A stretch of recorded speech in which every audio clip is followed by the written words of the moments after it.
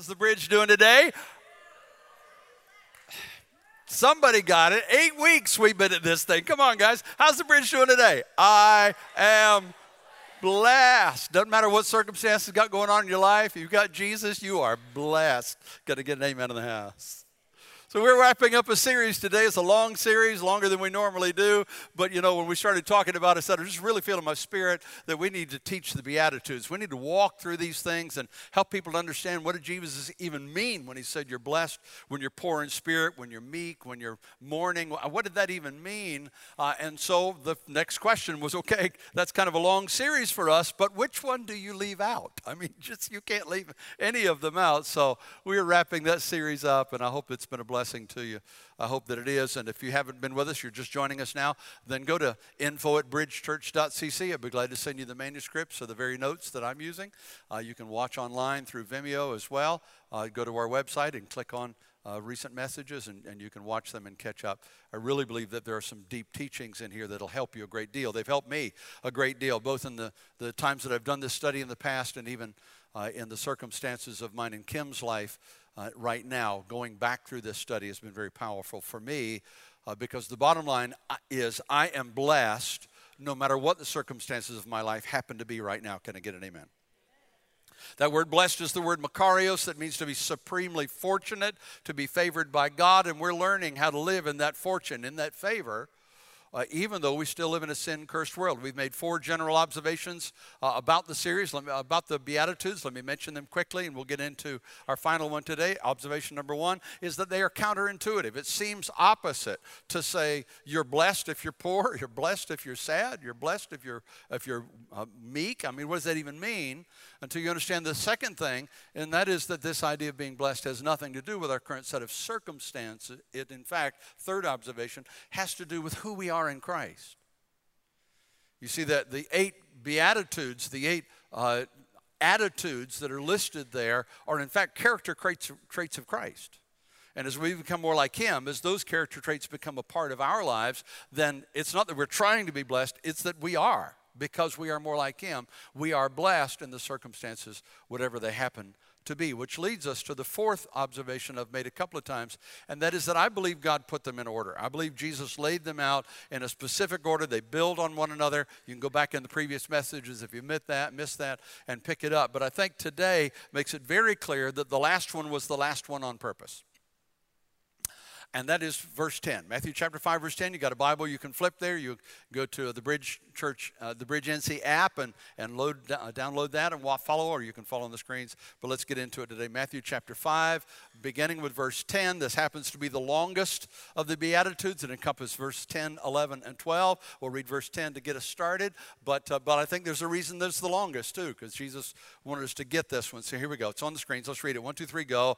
Blessed are those who are persecuted because of righteousness, for theirs is the kingdom of heaven. So can I ask you a question right up front? Let's just see if we're on the same page. How many of you figured out that if you want to live a blessed life, if you want to recognize the blessings of your life, you got to let go of the myth that you're going to be liked by everybody? Can I get an amen in the room? I mean, that's just the way it is. Fact is, if you do anything of value in any discipline of the world, there are going to be some people who aren't going to like what you're doing. That's just what's going to happen. Haters going to hate. I mean, it's just what they do, right? But especially if you're serious about making a good commitment for Jesus Christ. I've found through the years that there's some people who just simply haven't understood my level of commitment. Sometimes they were believers, but they just didn't understand my level of commitment. Other times, there are people that just didn't like it. They thought I was stupid. And then there are others who simply didn't like me because my commitment made them uncomfortable at the reality that they haven't made one. Is that true? And so let me just be as clear as I know how right up front, not trying to bring you down this morning. I'm trying to bring you up, but let me be as clear as I know how. If you've made a commitment to follow Jesus Christ in your life, it is not a matter of if you will be persecuted for that. It is only a matter of when and what form it will take. Okay? So this is one of those messages that I need you to lean in and really get to, because it's true for all of us no matter what our circumstance of life. And some will say, well, yeah, America is going anti-Christian these days, and I don't necessarily disagree with that, but the statement I just made isn't true just now. It was true a couple thousand years ago. Paul said, 2 Timothy chapter 3, verse 12, in fact, everyone who wants to live a godly life in Christ Jesus, what does it say? Will be, not might be, will be persecuted. The point is, if you want to live a blessed life, you got to be prepared for it when it comes, because it's going to come, okay? Otherwise, it'll steal your joy when it comes. You'll find yourself going, woe is me, when it comes. So today, what I want us to spend our time in is just this: how do you deal with it? How do you handle persecution when it comes? Now, I need to say one more thing before we get into it, okay? Just a little side note here. Jesus and Paul are talking about a certain kind of persecution, right? They're not talking about the kind of persecution that might come. It's kind of like high school drama stuff. That's not what he's talking about. Well, so-and-so doesn't like me anymore. Well, I don't think I like them anymore. That's not what he's talking about. He's not talking about getting persecuted because you're an obnoxious Christian that's going around hitting people over the head with a 2-ton Bible saying, turn and burn, die and fry while we go to the sky. That's not what he's talking about either. I've known people stand on the street corner and preach, repent or be damned, and then when everybody gave them a hard time, they came back and said, I'm persecuted for Jesus. No, you're persecuted for being a jerk. You're doing more damage than good out there yelling at people. Come on, that doesn't work. Jesus didn't do that. What he's saying is, to Christian teenagers, singles, when you tell your classmates, when you tell your friends, I'm a virgin and I intend to stay that way till I'm married, some people are going to applaud you, but some are going to make fun of you. It's going to happen. When you say, you know, I choose not to drink, I choose not to use drugs, some people are going to follow your lead and others are going to pressure you to follow theirs. It's going to happen. If you're a business person and you go into your company and say, you know, I'm not going to sacrifice my integrity on the altar of profit, some will applaud you, but let a deal come along that would be profitable for everybody, and you have to turn a blind eye to something in order to make it happen, and you reaffirm your commitment. There's some people who applauded you before who are going to get mad at you now. That's just reality. So the question is, how do you handle those things? And more importantly, how do you handle those things without losing this sense of I'm blessed, I'm living a blessed life? I see 5 things in Scripture. Let me walk through them with you, and then you can walk through them with me in your own context, your own life. Number 1 is, if you want to stay blessed in the midst of persecution, you got to recognize the source. First of all, you got to recognize the source. And that does not mean when somebody says something that you have permission to say, you know, he's a jerk. You can't expect any better from him than that. That's not what I'm saying. Ephesians chapter 2, verse 6 tells us the source. You ready? 1, 2, 3, go. We are not fighting against people made of flesh and blood, but against who? The evil rulers and authorities of this unseen world. Guys, if you're going to deal with persecution for righteousness, you got to know who your real enemy is. And your real enemy is not the person who's coming against you. It's not the unbeliever or the legalistic Christian that's coming against you. It's not the person that's giving you a hard time. Your real enemy is the one who is controlling them. Understand, God kicked Satan out of heaven because of his pride a long, long time ago, and he wants to get back at God, but he can't. So what's the next best thing to do if you can't get back at somebody? You go after their kids. You want to hurt him, you'll go after the kids. And so that's what he's doing. He can't go after God, so he goes after his kids. So when persecution comes, remind yourself the person coming after you is not the one you're at war with. He's just a pawn. And that's important because if you attack the person, even if you win the argument, even if you gain the upper hand in the conversation, Satan will just send another soldier. Because that's not your real enemy, okay?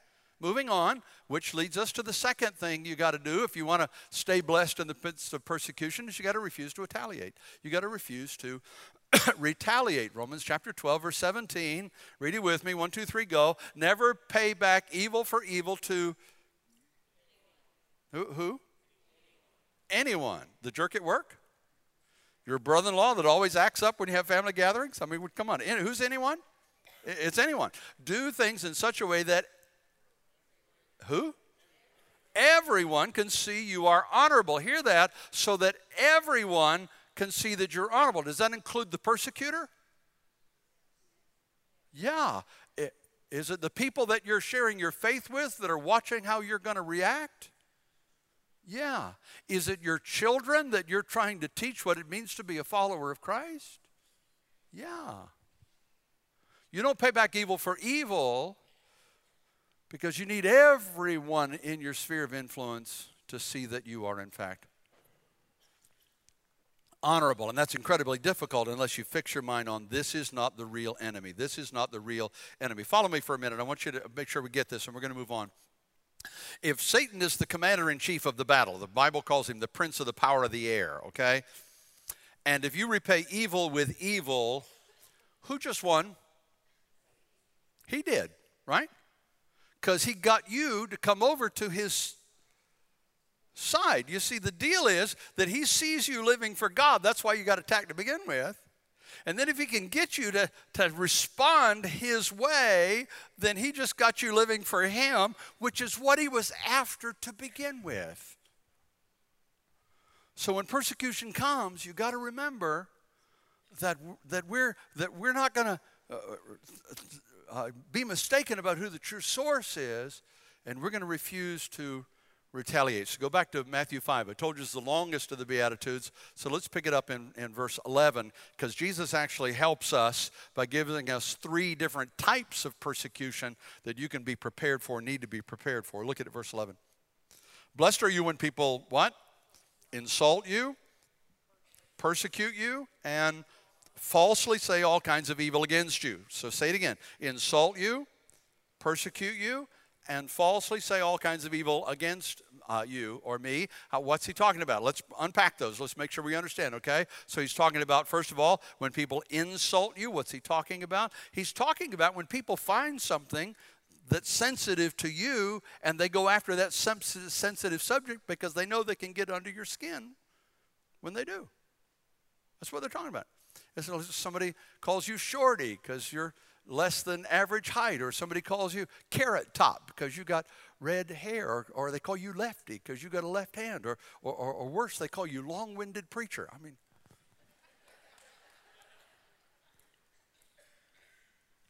at least I'm not like the preacher that told his congregation one time, he said, I want to be a better preacher, so please give me feedback. I want to improve. I want to get better. And so after the service, old Joe came to him. Gentle old Joe came and said, well, Pastor, I want to do what you said, so I guess there's 3 things I could say that might help you to improve your preaching. He said, first of all, you read your sermon. And the pastor said, oh, okay, well, I guess I could rehearse some more. I can see that, okay. He says, secondly, you read it badly. Okay, I guess I could work on that. It was the third, it won't worth reading to start with. Just about the preacher is feeling, woe is me, beat up. One of the elders came by and said, oh, Pastor, don't feel bad. Oh, Joe just repeats what he hears everybody else saying. When people insult you, when they come after that thing that they know is going to get under your skin, for me, it's when people come and say, where's the meat, Pastor? Where's the meat? I need some meat. There's no meat in your sermons. I told one guy one time, he had said that so many times, I looked at him and said, dude, you aren't doing half of what I'm talking about already. And the Bible says to know to do good and do it not to sin. You want me to heap some more sin on you? He shut up. He quit coming back at me. What's the second kind Jesus talked about in our verse? When people persecute you. He's talking about when people treat you unfairly because of your faith. Now, let's be honest about this one, okay? In America, that typically shows up in terms of maybe getting passed over for a promotion because you're not one of the good old boys at work, or maybe you get left out of invitations to lunch and events because they're going to be doing stuff that they know you don't want to do, so they kind of leave you out because you're a Christian. But for the rest of the world, persecution's a whole different story. David Barrett, who leads the Center for Study of Global Christianity, recently wrote that there were 45 million Christian martyrs in the 20th century alone. Best estimates are from 150 to 160,000 people die somewhere in the world every year because of their faith in Jesus Christ. That's 400 or 500 people a day somewhere on the planet. In our own work in Belize, some of you know we have a campus in Belize, and Halikte last year, pastor's house was burned to the ground. He was the leader of the outreach to the Mayan population on Belize, doing some amazing things, reaching into that culture that has been far from God and deeply pagan, and he's helping them come to know Jesus Christ. And today, Jerry Allen, who leads our Belize team, says it was definitely arson, and they have every reason to believe that it was because of his work for the Lord that they burned his home down. But hear me, whatever form or level it takes, Jesus said, consider yourself blessed when it happens. What's the third kind? It's when people falsely say all kinds of evil against you. Agree? The world loves to find fault with Christians? Yeah, they do. I mean, and if they can't find something, they'll make something up. They'll just come up with something. Remember, when that happens to you, Jesus was lied about too. Jesus was called a party animal. He was called a friend to sinners. I mean, even his own family came to him one side and said, come on, Jesus, you've lost your mind. Come on, come home. We'll take care of you. They meant well, but they weren't telling the truth. Guys, if you want to continue to live a blessed life in the face of whatever insults, persecutions, or lies come to you because of your faith in Jesus Christ, you've got to recognize the source. It is not the person or persons who it is saying it. It's the commander of the prince of the power of the air that's pushing them. And you got to refuse to retaliate. But not just that, you got to respond in love. If you really want to stay in the zone of this blessed life, on the road to this blessed life, you got to respond in love. Romans chapter 12, verse 21, do not be overcome by evil, but, what does it say? Overcome evil with good. So can I ask you a tough question? I mean, you don't have to answer. You can sit real still. But I'm going to ask it, okay? It's just polite to ask for permission. Is that your normal response when you're insulted or treated unfairly or lied about? What's the natural response? Natural response is to go defensive, right? I deserve better than that. How dare you? And then from there, you go to counterattack. You come back at them with something else. That's what we do. That's the natural thing. But Jesus said we should respond in love. In fact, verse 44 of 5, I didn't put it on the screens, but here you go. He said, love your enemies. Pray for those who persecute you. Hear me. The only way you're going to do that is if you choose your attitudes and actions based on who you are in Christ rather than who the person is that you're interacting with. It's the only way you're going to be able to do that. Have I mentioned in this series that the road to the blessed life has more to do with becoming like Jesus? It is trying to be poor in spirit or trying to be meek or trying to be these other things. It's about becoming like him. When you finally find yourself facing insults or unfair treatment or lies, for Jesus' sake, if you want to live the blessed life, you've got to recognize the source. You've got to refuse to retaliate. You've got to respond in love. And then Jesus goes even a step further. He says, rejoice over it. Rejoice over it. Come on, you're kidding. No, I'm serious. If you want to live the blessed life in the face of these things, you've got to learn to rejoice over it. I want to camp out on this one for a minute, because I want to make sure we get this one. This is hard sometimes. You know, our natural response is, give me a break. I'm not going to rejoice about that. But that's what the early church members did. Matthew chapter 5, verse 41. The apostles left the high council, which was the religious leaders of the day that were going after them, the Jewish leaders, the Pharisees that were going after them. When they left that place, they left doing what? Rejoicing that God had counted them, read it with me, rejoicing that God had counted them worthy to suffer dishonor for the name of Jesus. They got so excited that they got to suffer for Jesus, who had just died for them, that they started celebrating. They started rejoicing. Yes, guess what we got to do? Now, that may sound crazy for you. It may sound like, I don't know that that's possible. But let me give you 3 reasons the Bible gives us why we can and should. First reason that came to my mind is because it means that God's Spirit is showing. You're rejoicing because God's Spirit can be seen in your life. If not, Satan wouldn't be going after you. Right? In fact, I'll say it this way. If you've been with us in this series, if you've been watching this series, paying attention to this series, and week by week you've been relating to some of these topics of mourning and even peacemaking, as Pastor Andy brought to us last week, or walking through these topics, but now you're sitting there saying, well, I haven't related to some of these topics, but I really haven't been persecuted. I haven't really been hassled for my faith. Then what does that tell you? Does that suggest that maybe nobody's noticed that you're a follower of Jesus Christ? That nobody has seen the Spirit of God operating in your life? Is that a possibility? You ought to give some thought to that. 1 Peter chapter 4, verse 13. I like the way the Message paraphrases it. If you're abused because of Christ, count yourself fortunate. That's the word makarios, by the way, the Greek word makarios. Count yourself fortunate. It is the Spirit of God and His glory in you that brought you to the notice of others. Okay, all right, Pastor, I see how it would bring notice, but why does God's Spirit showing through me bring persecution? Is that a good question to explore? I think it's worthy of exploring so that we'll understand it. And so lean in just a minute. I want you to get this. Understand that the more you become like Jesus, the more clearly you represent Jesus in the world. That makes sense, right? You become His ambassadors, and people see Jesus through you. That's our prayer. Lord, see Jesus in me, right?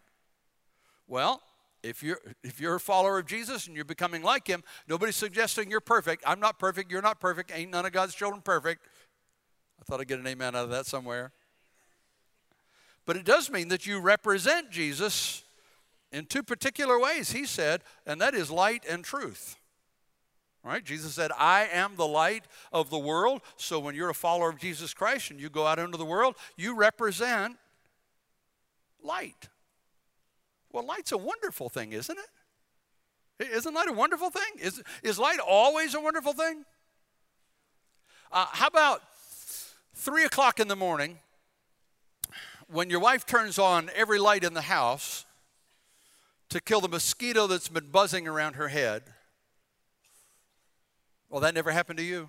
Oh, it never happened to me either. It never happened to me either. So let's just imagine that something like that happened. Kim's watching online. Hey, darling, I love you. Just imagine that. How do you think you would respond if that happened to you? Did I mention that the natural response is to go defensive and then counterattack? That's exactly what would happen. It would be like, pull the covers over your head. That's the defensive posture. And then it's turn that thing off. I'm trying to sleep. That's the natural response. Well, guys, that's what the world does when you walk into the room. As a follower of Jesus Christ, as a representative of Jesus Christ, you expose them to the light. Guys, people who do their deeds in darkness don't want the lights turned on. And so they do the same thing to you that I might have done to my wife that night, if it happened, hypothetically, They'd go defensive and then they counterattack. So you recognize when you're harassed for your faith, don't let it zap your joy. Rejoice. It means God's Spirit can be seen in you. They've seen the light shining through you. Rejoice in that. What's the second thing? What's the other thing we represent as Christians? What did it say? Truth. Jesus said, I am the way, the truth, and the life. No one comes to the Father but by me. So again, is truth always good? Well, sure it is, but it can be hard sometimes too. Don't look at them, but anybody have any friends who are know-it-alls? Just look at me. Don't say to me. Kim and I had a friend some time ago from L.A. who was the premier know-it-all. He knew everything there was to know about everything, and he would just drive us absolutely crazy. Didn't matter what type. You talk about cars, he knew the make, the model of the car engine, the different options.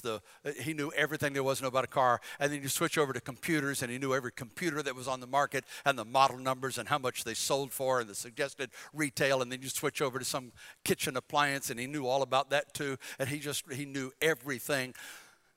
And then we do some research and find out he actually did know all that stuff. So the only thing worse than a know-it-all is a know-it-all who actually knows it all. Why? Because it shows up our ignorance. And we don't like the way that feels. So when you represent light, you point out their darkness. Without saying a word, the Holy Spirit has a way of getting to their hearts.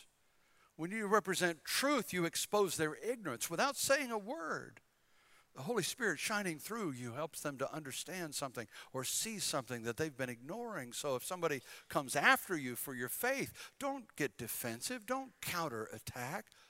Rejoice. It's an indicator that God's Spirit is shining through you. Does that make sense? And at the end of the day, that's what we're trying to do, is help people see Jesus. The second reason I think the Bible says that we are to rejoice is because when you're persecuted for your faith, it actually means that Jesus can trust you with that. That should make you proud in an appropriate way. I say that because of 1 Corinthians 10:13.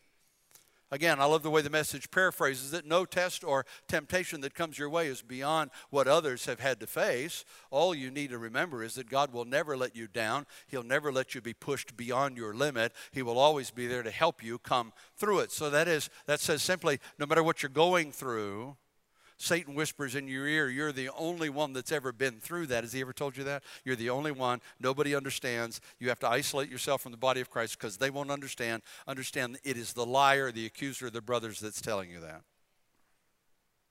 Whatever it is that you're facing, a lot of other people have faced it too. It's one of the reasons I love small groups. We get in a small group and start talking and we find out, hey, you've been through that too? Oh, you're struggling with that too? Or you're having that issue too? There's something that happens in those environments. You find out we're in this together. But perhaps more importantly on today's subject, he said, whatever it is, everything that happens in your life is Father filtered. He won't let it be more than you can handle. And he knows how much you can handle. Therefore, he will bring you through it. So whatever you're going through right now, it says God knows you can handle it. It says that he trusts you with it, or he wouldn't be allowing you to go through it. Is it difficult? Sure, but he trusts you with it. And he's got a plan, and he's working you into his plan. I could give you so many examples, and we can just camp out right here and tell stories the rest of the morning, but I see the clock. But I'm going to tell you a couple just to make sure we're on the same page. I had the privilege, most of you know that we were missionaries to the Philippines throughout the 80s and have stayed in touch with the Philippine work. Some of them are watching online even right now, I'm sure, and just great friends that are still there. We planted a church in the remote mountains of Abra, northern Luzon, village called Tamak. And Tamak was in the heart of the New People's Army communist guerrilla group. And one day, the village elder had said some things against the NPA, and they came into the village and they killed him. We came not too long after that for a series of services, and when we came to town, it's the first thing that we learned. Of course, these little remote villages, you don't have communications. You have no way of knowing what's happened till you get there. And we came into the village, and one of the first things they told us is that the church family was grieving, and why. And then we had this service that night, and they sang a song in the local dialect that I didn't understand. But the pastor of that local church leaned over to me during the service, and he said, Brother Jim, I want to translate what they're singing. Okay, great. Yeah, I'd love to know what they're singing. It was the NPA, New People's Army's battle song. It was the song that they sang as they marched through the jungles, but they had rewritten the words to the song. So they were singing that battle song, but they had rewritten the words. And the one line that I still remember, the pastor whispered in my ear, is they sang, you may shoot us with bullets and we'll die, but we'll shoot you with love and you will live. There are at least a dozen churches that have planted out of that village into the villages in that region because they understood how to deal with persecutions. I read not too long ago that Chinese Christians are said to pray for American Christians. They say because persecution that we've faced has made us strong, and we want the American church to be strong too. They understood that persecution won't destroy your faith. In fact, it will deepen it. It's like a hammer hitting a nail. If you understand what's going on, that nail's just getting deeper, driven deeper into the wood. That's all that's going on, because God won't let it be more than you can handle. And if you'll allow him, he will use this, work this into a pattern for good in your life and for the good of the building and the kingdom of God. One more story. You got time for one more story? Seoul, Korea, one of the largest churches on the planet. Last accounting I had, 800,000 members. 80,000 small groups. They have their small group leaders meetings in a soccer stadium. You know, this is phenomenal church. You may have heard of Youngie Cho and Central Gospel Church in Seoul. I don't know, but what you may not know, even if you've heard of the church, is how that church was born. It was born in persecution.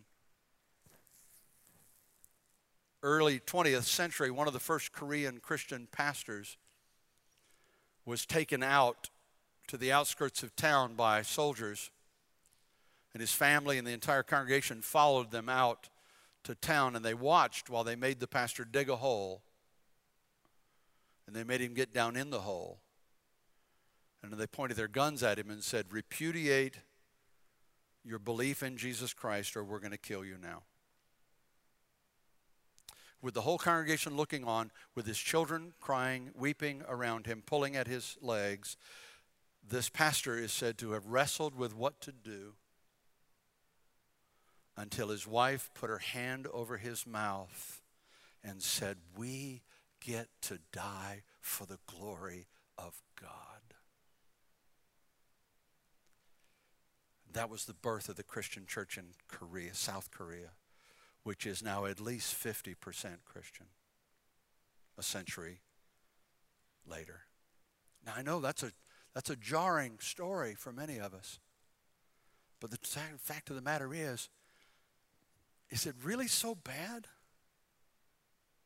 I don't know if you know this or not, but the death rate now is 1 per person. Did you know that, right? So would it be so bad to die for something worthwhile? I mean, would it be so bad to be taken out for something that has eternal value and will impact millions of people's lives? I somehow don't think it would be all that bad, particularly when you consider that Jesus decided we were worth dying for. So while I don't wish persecution on any of us, hear me, when you face it, whether it's insults or persecution or lies or even martyrdom, realize what it means. It means that God's Spirit is showing through you, and he knows he can trust you with it for the sake of the kingdom of God. The third thing to remember is that my pain may be temporary, but my rewards are forever. My pain may be temporary, but my rewards are forever. 2 Corinthians 4:17, for our light and momentary troubles are achieving for us an eternal glory that far outweighs them all. Pick it back up in Matthew 5, verse 12. Now rejoice and be glad, Jesus said, because great is your reward in heaven. So I can put up with a little hater's speech now. I can put up with a little persecution for now, because one day I'm going to be rewarded for thousands, no hundreds of thousands, no millions, no hundreds of millions, billions of years. I'm going to get rewarded simply because I stood faithful for Jesus Christ. And I know I'm a little bit weird, but I get this picture in my mind of coming into heaven, and there's this big theater scene, and there's a giant marquee, and in big letters it says, "Now appearing for all eternity, Jesus Christ himself, co-starring Jim Wall." That ain't bad, right? Now appearing Jesus Christ himself, co-starring Vicky Buss. I mean, how could it get better than that? Put your name in there, co-starring Tim or Cheryl or Brittany or whoever you are. Put your name in there. That's what we're talking about. Consider Stephen, the first martyr to Christianity.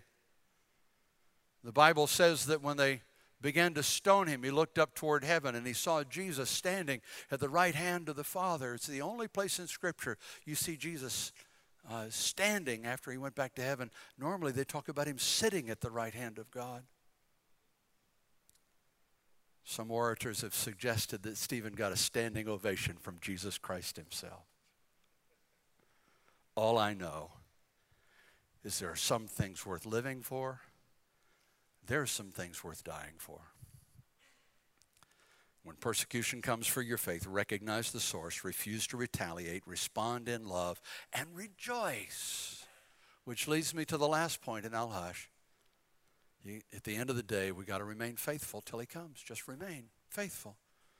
1 Peter chapter 4, verse 19. So if you're suffering according to God's will, if you're suffering according to God's will, keep on doing what is right and trust yourself to the God who made you, for he will never fail you. I got to close with this thought. Make sure that you understand this simple truth. I think there's a lot of teachings in Christendom these days, particularly in the American church, that we need to be aware of. There are some who will teach you on this end of the pendulum that if you give your life to Jesus Christ, joy in this life is over forever.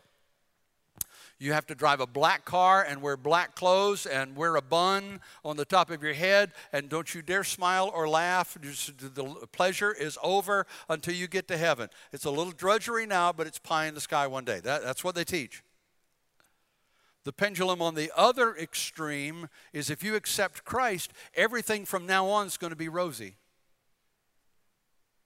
It'll be tiptoeing through the tulips till Jesus comes. You're going to be in perfect health and have plenty of money, and everybody's going to love you, and God wants you to prosper in all things. And that sounds attractive. That sounds wonderful. It just ain't true. The truth is somewhere between those two extremes. And the truth is, hear me, the Christian life is the best life there is. If there was no such thing as heaven, I'd still be a Christian, because this is the best life there is. Heaven is the gravy on the other side of these meat potatoes. I live blessed because I live for Jesus Christ. Best life there is, but Jesus didn't pull any punches. There's a price tag for that commitment. Christianity is not a crutch for cowards. It's a blessed life for the courageous. So the question is, what will you do? What will you do? I like the way Woodrow Wilson put it, our president, 100 more years ago. He said, I'd rather lose temporarily with a cause that will ultimately succeed than temporarily win with a cause that will ultimately fail. That's what Christians who live the best life, blessed life, say too. Let's pray. Thank you, Lord, for giving us a roadmap to the blessed life.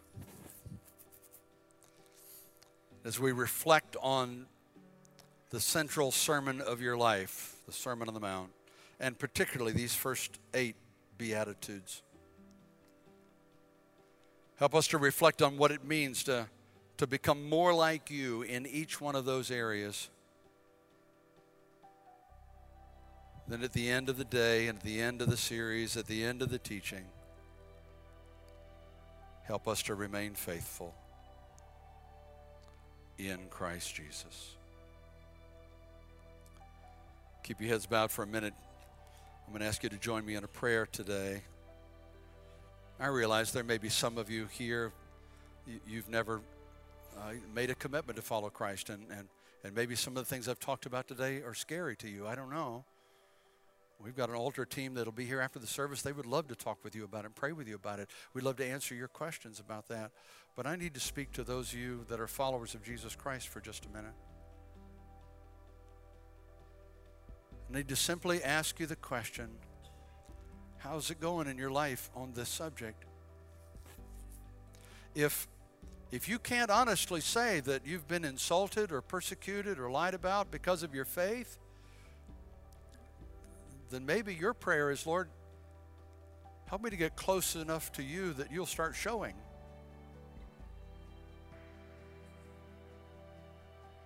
And if you're facing persecution right now, an insult or a lie or something for your faith, then maybe your prayer is, Lord, help me to respond your way.